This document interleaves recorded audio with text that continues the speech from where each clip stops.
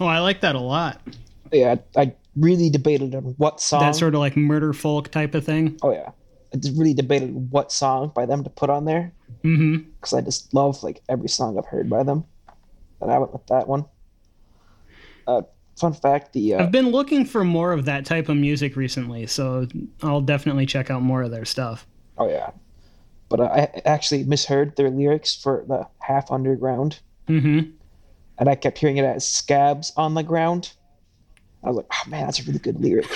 And then I heard it right. I'm like, oh, it's half underground. That's still a pretty good lyric. It's still a pretty good lyric. It's not quite as interesting, maybe, Yeah. but it's also interesting too. They were part of the Last of Us Part Two soundtrack. I also noticed that when I was creeping on them on Spotify this there. Yeah, that's cool. I'm I kind of do curious what like song. The Last of Us. Both of those games. I haven't played the second one Both of yet. those games. I really like those soundtracks. I haven't played the second one either, and as you always make fun of me for, I never finished the first one. Yes. But um, Oh, Double Makes Threes on there too. well, I was just on it. Yep, I.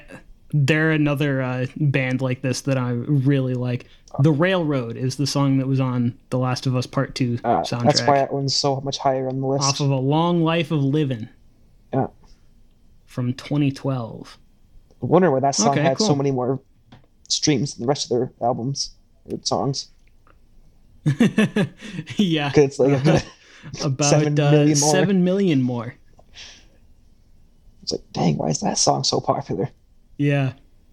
So my final tune is from Hero the band, and this is the song "Never Went Wrong" off of their album "Back to Myself."